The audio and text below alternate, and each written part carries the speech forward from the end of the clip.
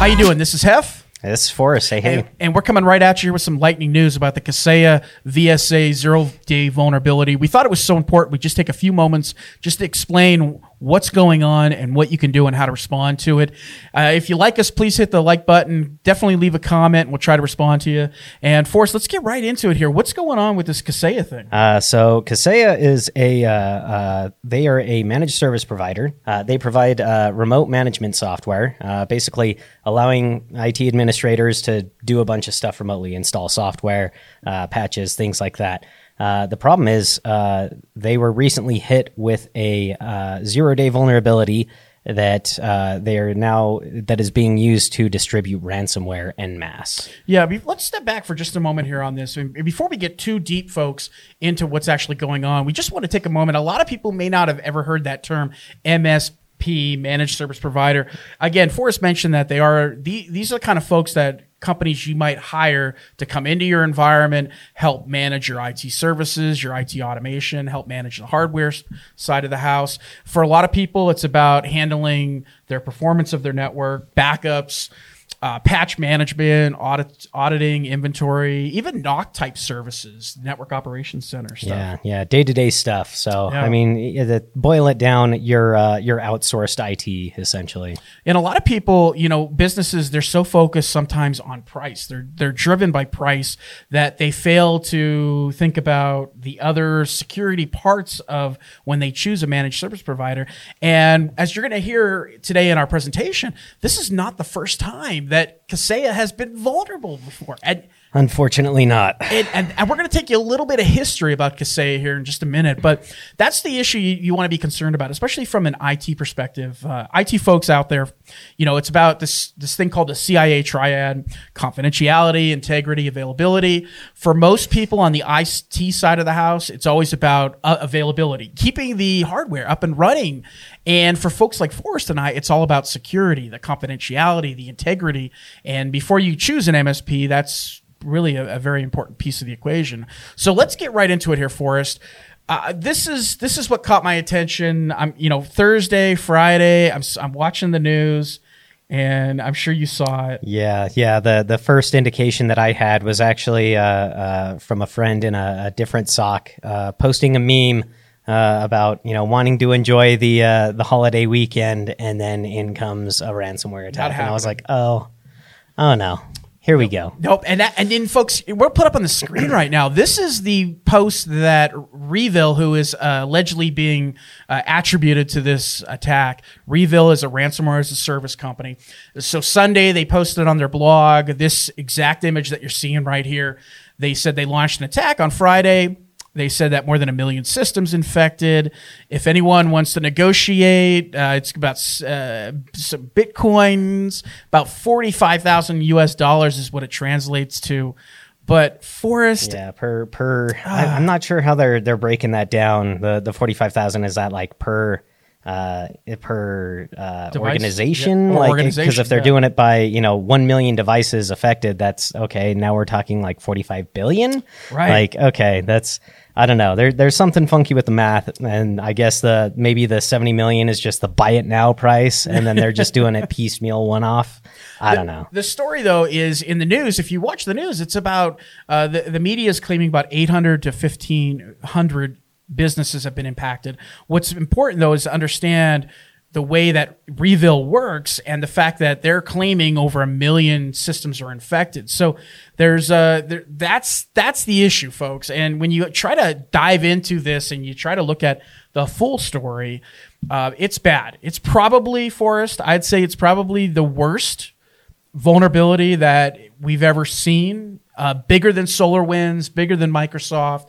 And there's a lot of lessons learned to be had from this. But yeah. The extent of the damage is pretty widespread. Yeah, you hear Kaseya throwing around figures like 50 to 60 of our direct clients are affected. But then there's like the 1,500 companies figure. Well, a lot of those were themselves managed service providers. Right. So that trickles out to, this massive concentration it's bigger. It's way bigger than they're claiming in the media. Yeah. So it's, heck, I've had to do incident response on,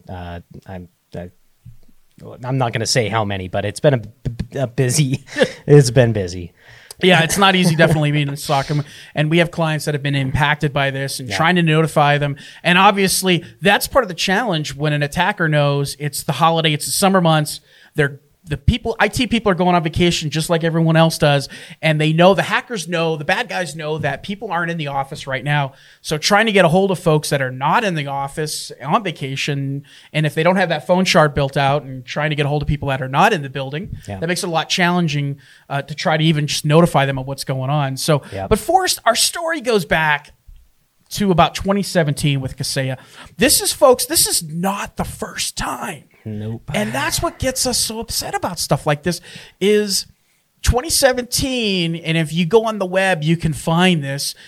We've actually included a screenshot. It's pretty blurry. I don't know if we'll put it up or not. But so Kaseya had vulnerabilities going farther back than just this past year.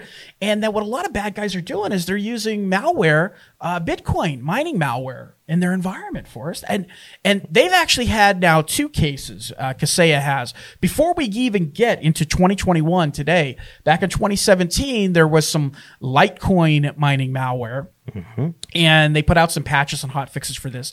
Then you fast forward in time, and we will definitely include the link to this YouTube video that was put out talking about their 2018 exploit. And again, Kaseya, VSA, these vulnerabilities were exploited for crypto mining.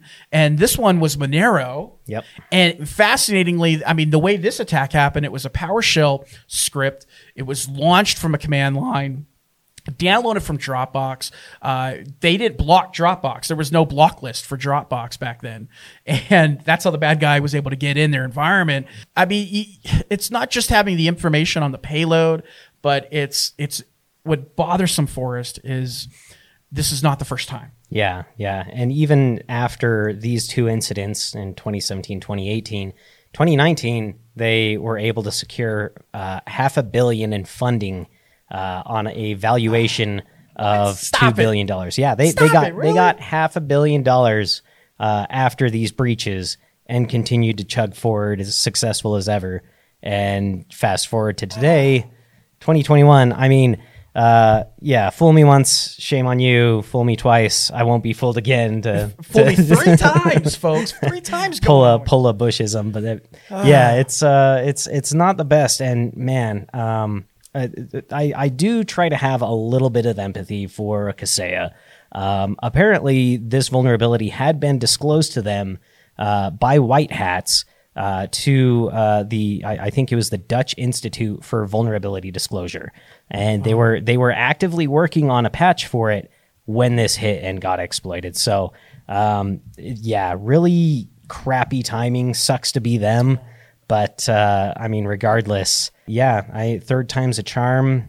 I don't know. Hopefully this is going to, they'll use some of that $500 million to do some introspection. All right.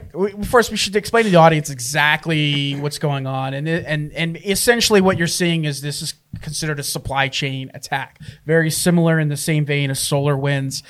What actually happened was Revil, again, being attributed by it. It's a ransomware as a service. They were able to get into the Kaseya environment. Any organization that's running Kaseya, their VSA, which is their virtual system administrator, is potentially impacted by this. Completely geographically dispersed. It's not just the United States being impacted by this. Happened on Friday was when the first official announcement came out. And what the attackers were able to do is use a zero-day vulnerability to get access to their internet-facing VSA servers. So once that happens, once the bad guy gets in your environment, they're able to do privileged access. Yeah. At that point, the exploit is allowing them to run whatever they want at system privileges.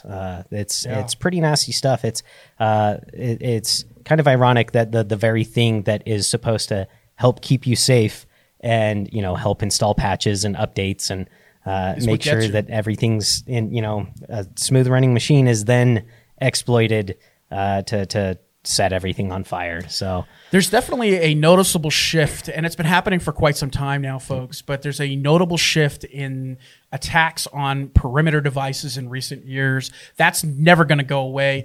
It's these vulnerabilities, though, that are in these internet-facing devices is really the concern. Once you get in and you can compromise a large number of systems all at once, I mean, it is definitely game over. So, Forrest, there's this high level of trust, though. When you hire an MSP, your expectation is they are not the ones that are going to get breached. Yeah. And it keeps happening, Forrest. Yeah. And a lot of people take the approach of, trying to hide amongst the school of fish. You put yourself in a big enough pool, hopefully you won't get targeted. Unfortunately, it seems that now by putting yourself in that pool, you're making yourself a juicier target, especially when these kinds of exploitations can happen en masse. So, Forrest and the audience at home, we've got a video for you. It's about 1:48 long. We're going to insert that right now. The video is from our friends at Sophos, and they actually show you how and what Reveal ransomware looks like when it gets activated here as part of the Kaseya VSA vulnerability. So, take a look. Hey there, my name is Mark Lohman of Sophos. In this quick demonstration that I perform on an unprotected Windows 10 machine, I am manually executing the ransomware attack command issued by the Reveal ransomware adversary via the Kaseya's Virtual System Administrator service. I have several PDF documents installed on this machine. In the attack, the malicious base64 encoded agent.crt file was copied onto the machine via the Kaseya Agent Monitor software. The Kaseya software ran the following command, disabling Microsoft Defender protection, decoding and executing the ransomware.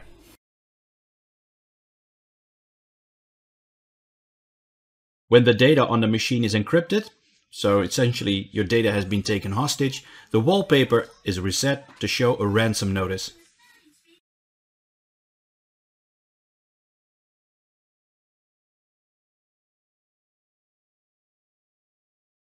As you can see, all my PDF documents have become encrypted. Opening the ransom note reveals what happened and includes instructions to recover the encrypted files. The victims are asked to visit a website where they can enter the key from the ransom note.